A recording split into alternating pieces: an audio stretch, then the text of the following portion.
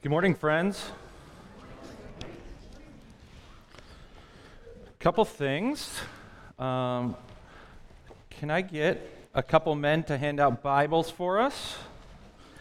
And if you need one, so just put your hand in the air and they will distribute them to you.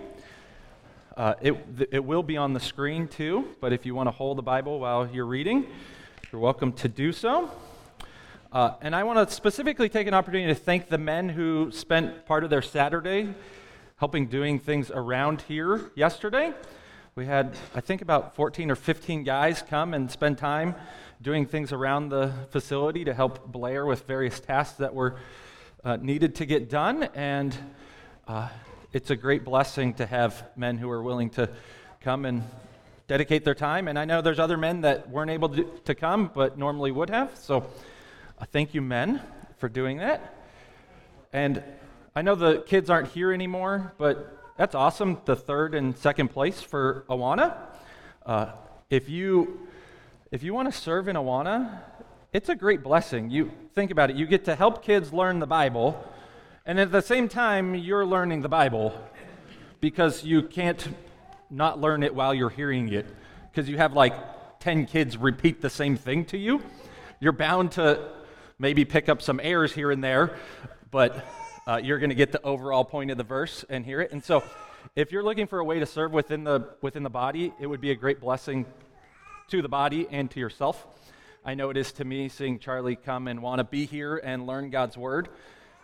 He gets really excited about coming to Awana, and so it's a blessing. And then lastly, before we pray, I'm going to do something a little bit different in this sermon. I've never done it before, and I don't know if I will ever do it again for part of it. You'll see when we get there. Don't worry, I'm not going to run around like a crazy person. But just so you know, if this is your first time, we're still kind of getting to know each other a little bit.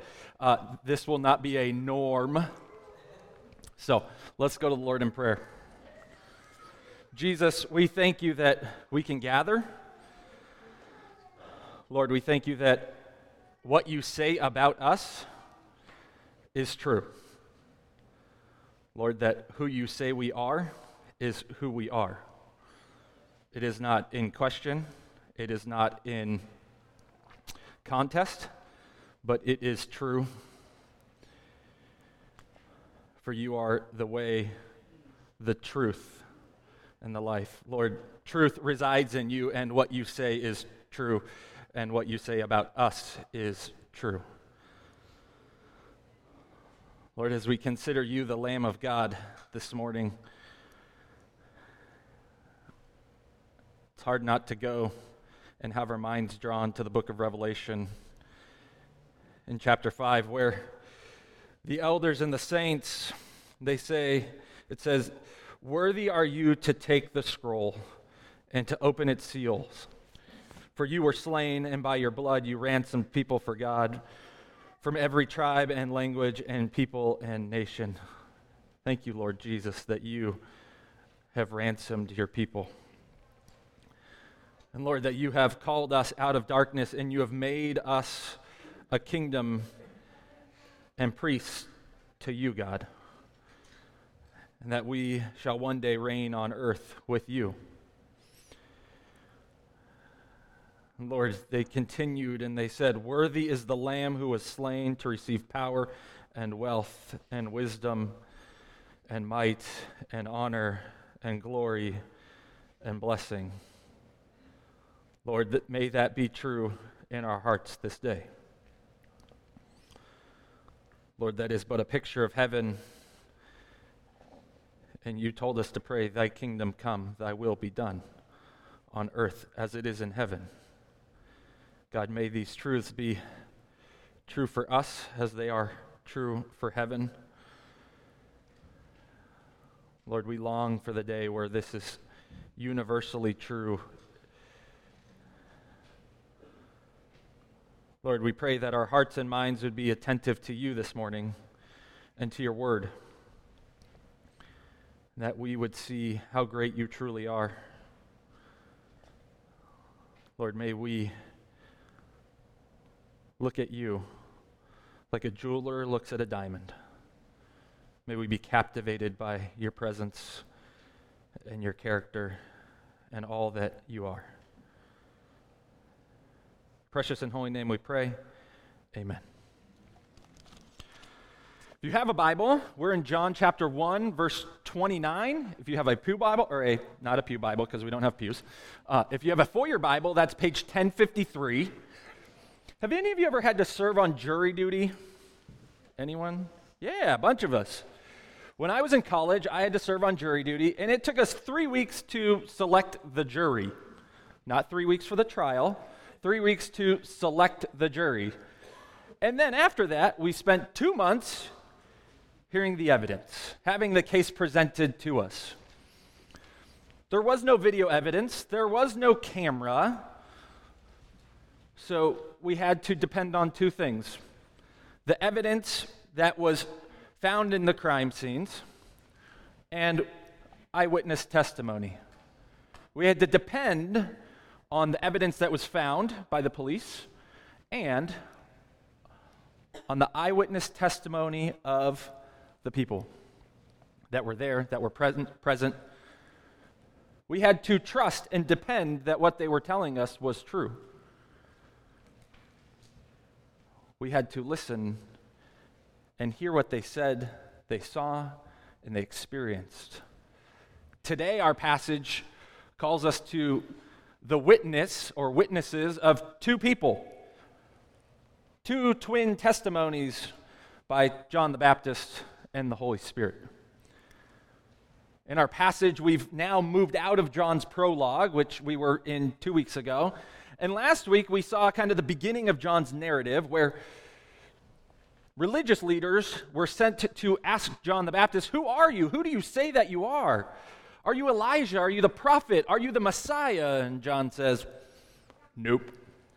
I'm not any of those things. I'm merely a voice crying out in the wilderness. I'm a voice declaring who God is and what God is about to do." Today, our passage focuses on the day after that event. The next day, the day after those religious leaders have come and asked John who he was and what he is doing and what his purpose is. And we are welcomed into this event where John is going to declare to us who Jesus is. If you have your Bible, I invite you to read. Hear the word of the Lord for you this day. The next day, he, John, saw Jesus coming toward him and said, "Behold, the Lamb of God who takes away the sin of the world. This is he of whom I said, 'After me comes a man who ranks before me, because he was before me.' I myself did not know him, but for this purpose I came baptizing with water, that he might be revealed to Israel." And John bore witness, "I saw the Spirit descend from heaven like a dove, and it remained on him. I myself did not know him, but he who sent me to baptize with water said to me, 'He on whom you see the Spirit descend and remain, this is he who baptizes with the Holy Spirit.' And I have seen and have borne witness that this is the Son of God." This is God's eternal word. If you're writing a big idea for the passage today, it's this: that John the Baptist and the Holy Spirit call us to behold the Lamb. John the Baptist and the Holy Spirit call us to behold the Lamb. We have these twin testimonies by these two different persons. The Holy Spirit is a person. We have John the Baptist coming and telling people what he sees and what he hears. And he says, "Behold the Lamb." And then the Holy Spirit acts and tells and reveals who Jesus is. These twin testimonies are to encourage us to consider who the Lamb is. John's testimony runs the whole passage. The Holy Spirit comes in verses 32 and 33. We'll first look at the Holy Spirit's, or not the Holy Spirit, we'll first look at John's witness, and then we will look at the Holy Spirit's witness, and then we will see the significance for our lives each and every day because of who Jesus is and what Jesus has done. Imagine, if you will, for a moment, that John the Baptist was here. Imagine, if you will, that this is a courtroom and we were to call John the Baptist to the witness stand. And we were to interview him and ask him about his experience. Imagine we were to call John to the witness stand and there was someone who were to ask him, "Now, John, can you tell us about the day after the religious leaders left? Can you tell us what happened? Can you tell us what you said, what you did, what you saw, your whole experience?" What would he say? Well, he might say, "Well, you see, there was this one day where I was standing there, and it was the day after the religious leaders left, and I saw Jesus coming towards me. He was walking towards me, and you know, when you see Jesus coming towards you, and you know who Jesus is, you're going to tell everyone about who Jesus is. And I told everyone that would listen to me, 'Behold, the Lamb of God who takes away the sin of the world. He's coming towards us.'" And you see that, man, it's so significant that Jesus was walking towards us and he was the Lamb of God. And Lamb, I kind of understood what that meant then, but I didn't totally get it. Not until later, not until after everything, not until I got to heaven. I didn't really comprehend what those words meant. You see, I knew that in the Old Testament and in God's, well, it was really the only testament for me then, but I knew that a lamb was significant for God, that the lamb was the means by which God passed over our people when we were in Egypt, and it was the means by which they painted the doorpost, and it was to tell the angel of death to not come on that house, and it was oh so significant. But I also knew that God provided a ram for Abraham when he said, "Abraham, sacrifice your only son, Isaac." And it was, man, the lamb, it means so much. And I knew that the prophet Isaiah prophesied in the suffering servant passage that he would be like a lamb led to the slaughter, and he wouldn't even open his mouth. This lamb had so much significance. It was one of the animals that we would use every day to try and appease God through the sacrificial system. But I didn't fully get it at that time, and I didn't quite grasp it then. I knew that prophets would be betrayed, and prophets would be killed and martyred and treated horribly for being prophets. You tell people why they're wrong, and they don't tend to be very happy with you. But I didn't think it would happen to Jesus. I didn't think it would happen to the Son of God. I didn't imagine that he would be betrayed, that he would be mocked and ridiculed, and I didn't quite grasp the significance of it. I didn't know what was going to happen to him. I didn't know that he would be spit on and ridiculed and whipped and asked to carry a cross. I didn't know that he would be asked to carry it up that hill called Golgotha because it looks like a skull. I didn't know that he would have to go through all that. I didn't know that he would have to bear the brunt of the wrath of God, that he would have to tell us that he would bear it on himself. I didn't know that he would, when he had borne the full brunt of God's wrath, that he would say, "It is finished," and give up his spirit. His spirit was not taken from him. I didn't know all that, but I do now, and I'm so thankful to God for it. Why? Because he takes away our sin. He is the Lamb of God who takes away our sin. He took it away from us. He carried it off. He carried it so far away from us. And that's what I was trying to tell people. It was so much more than what we all expected, because we kind of thought that salvation was just for us as God's people, as the Israelites, but this was the Lamb who takes away the sin of the world. God's salvation was getting bigger. And then after that, I said, he's the one who comes, a man who comes after me, who ranks before me because he was before me. Now, That's kind of a weird thing to say. Someone who was born after you was there before you, right? That doesn't make any sense. I mean, people thought I was crazy because I wore camel hair clothing and ate locusts, but when you make statements like this too, they kind of think you're a little off. But it's not weird if he actually was before me. And he was, because he's God. We didn't fully grasp all that meant then, but we do now. And then I told them that I myself did not know him. Again, this is another strange statement. How can you say you don't know your cousin, right? You don't know your cousin? This makes no sense. Well, what I meant by that when I said that was that I didn't know that he was the Messiah. I didn't fully grasp who he was and what God was doing. I didn't understand. But I knew what God had told me.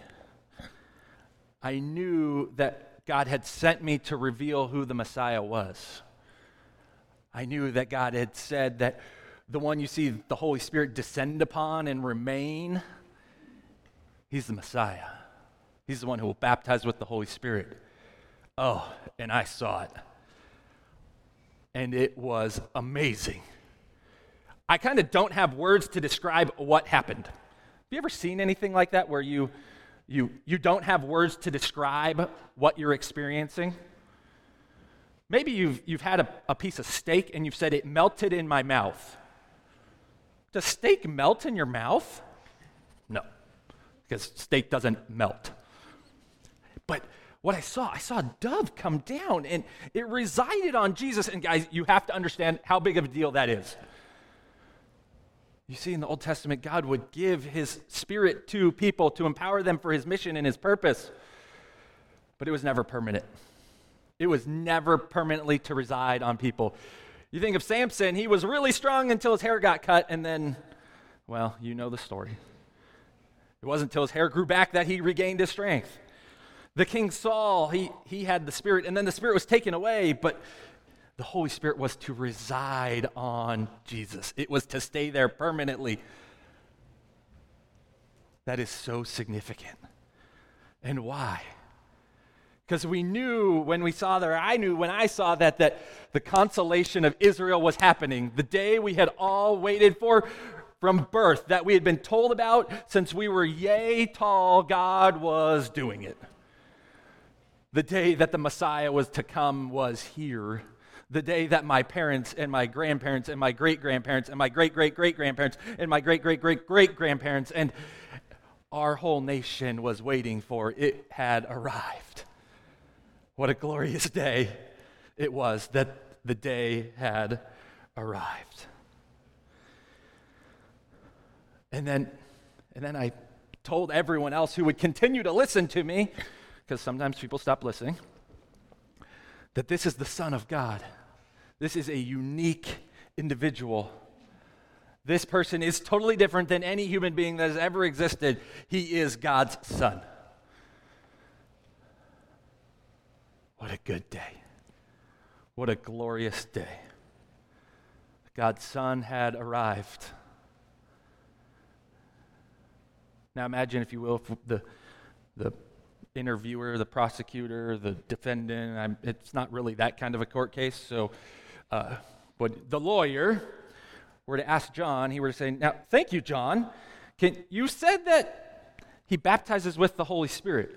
What do you mean by that, John? What did you mean when you said he baptizes with the Holy Spirit?" And then imagine John saying, "Oh, well, I think that might be a better question for you to ask him." "Okay, thank you. You may depart the stand." And John returns to his seat. And now let's hear the Spirit's witness. Now, I'm going to be honest with you, I don't feel comfortable pretending to speak as if I'm God. So we're going to stop the dramatization, because that just feels really weird, and that's a step too far. So we're going to pull out of that, and we're going to see what the Holy Spirit's witness is to us. And we actually see a threefold witness that the Holy Spirit does in this passage. And The first one is where he comes from. It says he descended from heaven. His origin, his place where he descends from, tells us that he has the authority to represent heaven. The Holy Spirit's witness has the authority of heaven. And not just the authority of heaven, but the authority of God, and it's kind of strange because the Holy Spirit is God. So the Holy Spirit is speaking on behalf of God, but as God, and declaring that Jesus is from heaven and he is part of the family. It's kind of like if you were to take a sports analogy, when a team representative goes and tries to get a new player to sign with their team. The Holy Spirit is representing heaven and speaking on behalf of heaven and saying, this has our authority. But it's even a little more strange that it's kind of like Jerry Jones acting on behalf of the Cowboys. Does everyone know who Jerry Jones is? Unfortunately. Jerry Jones is the owner of the Cowboys, and he's also the GM of the Cowboys. And so when Jerry Jones says something about the Cowboys, it's the Cowboys.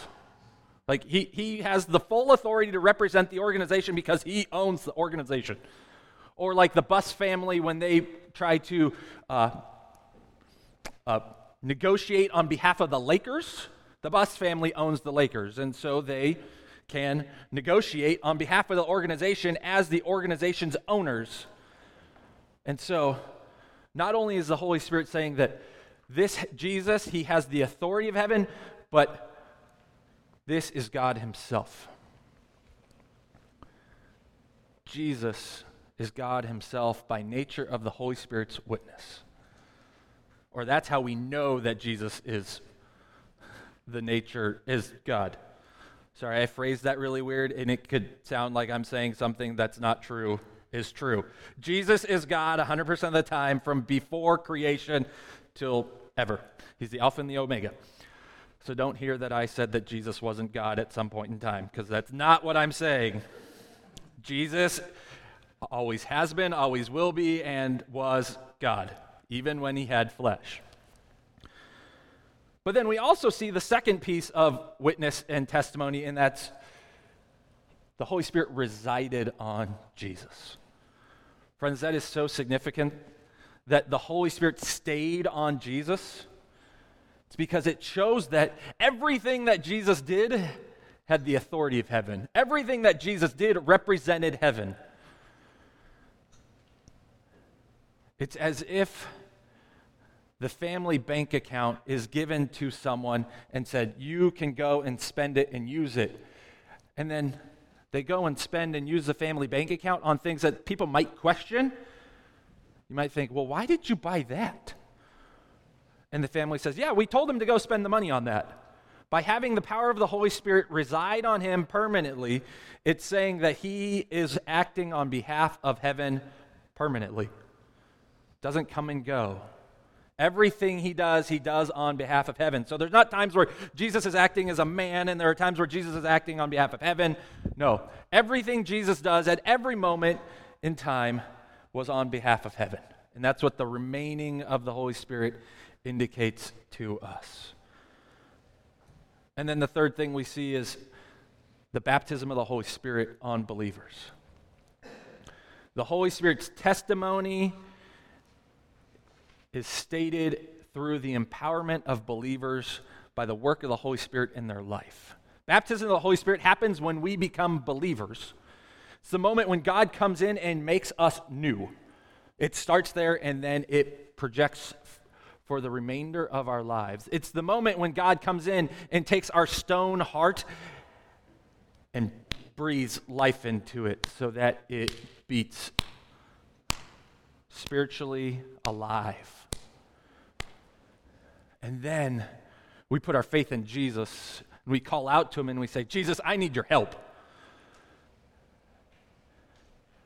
And we have faith, regeneration, and conversion. Those things often seem like they're happening simultaneously, right? There are times where we might say, well, I put my faith and then I felt new, and it's the Holy Spirit comes into our life first, and then we have faith. But it happens so simultaneously for most people that we cannot distinguish them apart. But that's not all the Holy Spirit does, and thanks be to God. You know what else the Holy Spirit does? He enlightens or illuminates for us the truth. Later in John's Gospel, in chapter 16, he's going to tell us that the Holy Spirit will guide us into all truth. Friends, if you did not have the Holy Spirit, this would not mean very much to you. Spiritual truths are discerned spiritually, and that only happens if you have the Holy Spirit. You could give this to someone, and they could read it their entire lives every day, but if the Holy Spirit's not in them, it's not going to produce faith. It will produce something else. Friends, the Holy Spirit comes into our lives and He illuminates the truth for us. He illuminates who God is and God's will so that we might obey Him. And that's the second thing. It's that we are given the strength and power through the Holy Spirit. The Holy Spirit comes into your life and He empowers you to live the life of faith. Isn't that good news? He doesn't just tell you what you need to do, He helps you do it. Are you thankful that He helps you live the life that He has called you to? Have you ever observed in your own life a moment when 10 years ago or 5 years ago that you've observed a dramatic change in you because of the Holy Spirit and His empowerment? When you put your faith in Jesus and He gives you power through the Holy Spirit, you can live a life that's pleasing to Him. No temptation has overcome you except that which is common to man, but He will always give you a way out. Friends, this baptism, this new life in the Holy Spirit, it's not like John's baptism, which was just for the removal of sin. It's actually additive. John's was subtractive. The Holy Spirit is additive. John was to display a heart of repentance. The Holy Spirit is to show empowerment for this new life. The Holy Spirit empowers us. He gives us life and He sends us out. And then the third thing we see that He does in the life of the believer, sanctification or purification. The Holy Spirit at work in our life to conform it to the will of God through the fruit of the Spirit. Have any of you ever experienced a time where you knew that God had been working because of new evidence of the fruit of the Spirit? Back in October when we moved into our house, we had set up the TV and it just miraculously stopped working one day. Well, Charlie was watching TV and Josie was walking around with a meat thermometer. Josie decided to hit the TV with the meat thermometer, and the TV stopped working. And I knew that the Holy Spirit was working in my life because I did not lose it. Because I didn't want to buy a new TV, and I knew that our house would not survive without a TV, so I knew I was going to have to buy one, and I didn't lose it. That was an expensive illustration for God to give me that He was at work in my life, that I had grown in patience. It's one of the fruit of the Spirit, right? Have you ever noticed a time where you're like, man, if this was me 5 years ago, I would have reacted a totally different way? Like, you missed the light, and the person in front of you, they didn't go quick enough, and then they went slow, and they weren't paying attention. They were sitting on their cell phone, and 5 years ago, you're, and now you're like, okay, it'll be all right. I'm early. Guys, there are moments where we can see the Holy Spirit working in our life and making us more like who God wants us to be, and that is the work of the Holy Spirit. And thank you, Jesus, that He does it, because I am so glad I'm not the man I was 10 years ago. Praise be to God, right, that I am not the man I was 10 years ago. Yeah, Amber will amen that. Yep. Amen that I am not the man I was 20 years ago. Guys, the Holy Spirit, he comes into our life and he makes us new and he enables us to live out the life that God desires for us. That is such good news. And then the last thing that we have to do is we have to behold the Lamb. Significance. Look at what it says in verse 29. Behold the Lamb of God who takes away the sin of the world. Guys, when Jesus came to earth and he lived the perfect human life, empowered by the Holy Spirit, he did so that we could be reconciled to God, because we have sin in our life and we are separated from God, and if we don't have a reconciler, we will spend eternity separated from him. And Jesus lived that perfect life, and eventually he was betrayed and suffered under Pontius Pilate and carried his cross up Golgotha, and he was pierced with nails and was hung upon that cross, and he was ridiculed and mocked by all that saw him. And then he breathed his last breath and died. He rose on the third day as evidence that God accepted his sacrifice. The Lamb's significance is that his act takes away the sin of the world. If we put our faith and hope and trust in Jesus, our sins are taken away. That is open to every one of us in this room. And not just some of our sins. He takes away all of them. It's not like Jesus takes away 60% and then you got to deal with the 40% yourself. Or 75-25, or even 99 and 1, or 99.99999999999 and 1, or 0.0001. Guys, he takes away it all, from the elephant to the ant, to the water in the Pacific, to the water in the eyedropper, to the moon, to the molecule. Every ounce of it he takes away.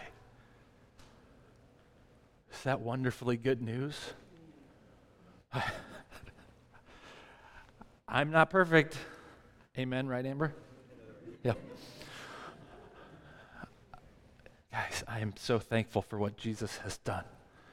Are you thankful for what Jesus has done? That he has carried away your sin? But not only has he carried away, this is permanent and continual. This is present and active. It's there for all time. It's not like he took it away then and it can come back later. It's there all the time. You would more easily find the pot at the end of the rainbow than you would sin credited to your account. You know that the leprechaun is hiding, not the kind of pot that's legal in California and Washington. The pot of gold, you guys. You can't find it, right? Have any of you ever tried to go and look for the pot of gold at the end of the rainbow? Can you find it? No, you can't even get to the end of the rainbow. It keeps moving on you. Guys, your sin is that far removed from you. It's as far as the east is from the west. Actually, east is over there right now, and west is over there. East from the west. It is permanent. And friends, it is for the world.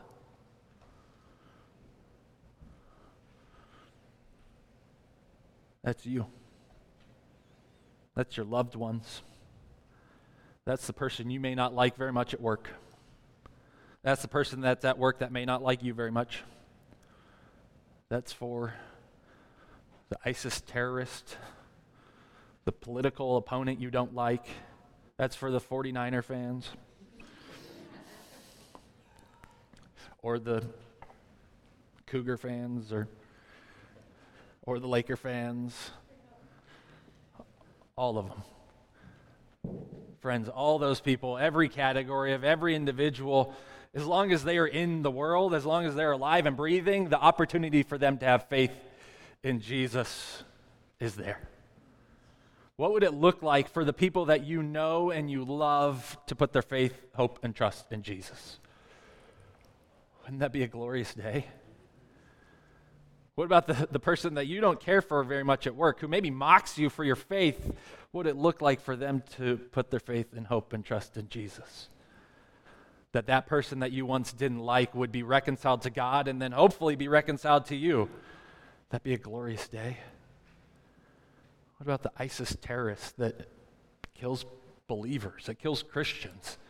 Can we long for the day where they might be like the Apostle Paul, who used to kill believers and then encounter Jesus and put his faith in Christ? What a glorious day that would be, to see men and women who once persecuted Jesus put their faith in him and tell others about it. Guys, if someone's still breathing, they are part of that category of the world. Do you long, do you desire to see them come to know Jesus? I do. Long to see my dad come to know Jesus. Long to see friends from high school and friends from college come to know Jesus. It's the only way. Jesus is the Lamb of God. There's one. There's not multiple. He's the only way. Do you long for that day? So friends, the question for us is, will you behold the Lamb? Will you behold the one who took away your sin? Will you look at him and stare at him and turn him over, so to speak, and consider all that he has done? Isn't that wonderful what he has done? It's like, behold! John's like, hey, pay attention! Blair's going to wake up when he's listening to this later on in the week. Because when I get loud, he's like, I was already awake. You don't need to wake me up, John. Guys, we need to behold him, the one who took away our sins, the one who takes away the sin of the world, the one who takes away the sin of your loved one if they put their faith in him, the one who has taken away the sin of those of us who sit in this room who have put our faith in Jesus. But his life also has significance because of the empowerment through the baptism of the Holy Spirit. Friends, the life you are called to live, that you need help with every day, you need God's grace, is given by God for you through the work of the Holy Spirit done by Jesus as he baptizes us into his name. Isn't that a wonderful truth, that God gives us what we need? Friends, what do you need the Spirit's help with this week? Do you need its enlightenment? Is there a task that you don't know how to handle? God knows. The Spirit will lead you into truth. Do you need to do something that feels like it's impossible for you to do? A spiritual task that God is asking you to do? He will empower you. Or friends, if there is indwelling sin in your life that you need to put to death, he will enable you to do it. Isn't that wonderful news? Friends, it starts with Jesus, it's with Jesus, and it ends with Jesus. All of it, at all time. Will you behold the Lamb? Let's pray. Jesus, you are the Lamb of God. Lord, you have taken away our sin if we put our faith in you. And we are so thankful for that. Lord, may we not live it. May we be captivated by who you are, and your goodness, and your graciousness, and your gloriousness, and your greatness. Lord Jesus, may we behold you like John the Baptist called us to. Lord, may we experience the fullness of life that you give through the Holy Spirit.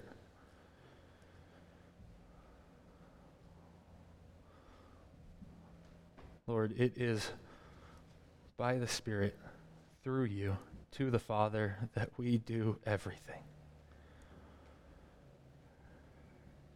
May our lives reflect that which you have done for us each and every day. Lord, may we be like John and tell others to look at you. May we call others to behold you, for you are so good, Jesus. In your precious and holy name we pray. Amen. If the Lord has worked in your life in some way today, He's put something on your heart that you want to pray about, we have some individuals up here who would love to pray with you. And it has been requested that I ask if, when you're leaving, if you could stack a couple chairs for this afternoon. So, my friends, may you this week behold the Lamb of God and live every day in light of His empowering Spirit. Go in His peace.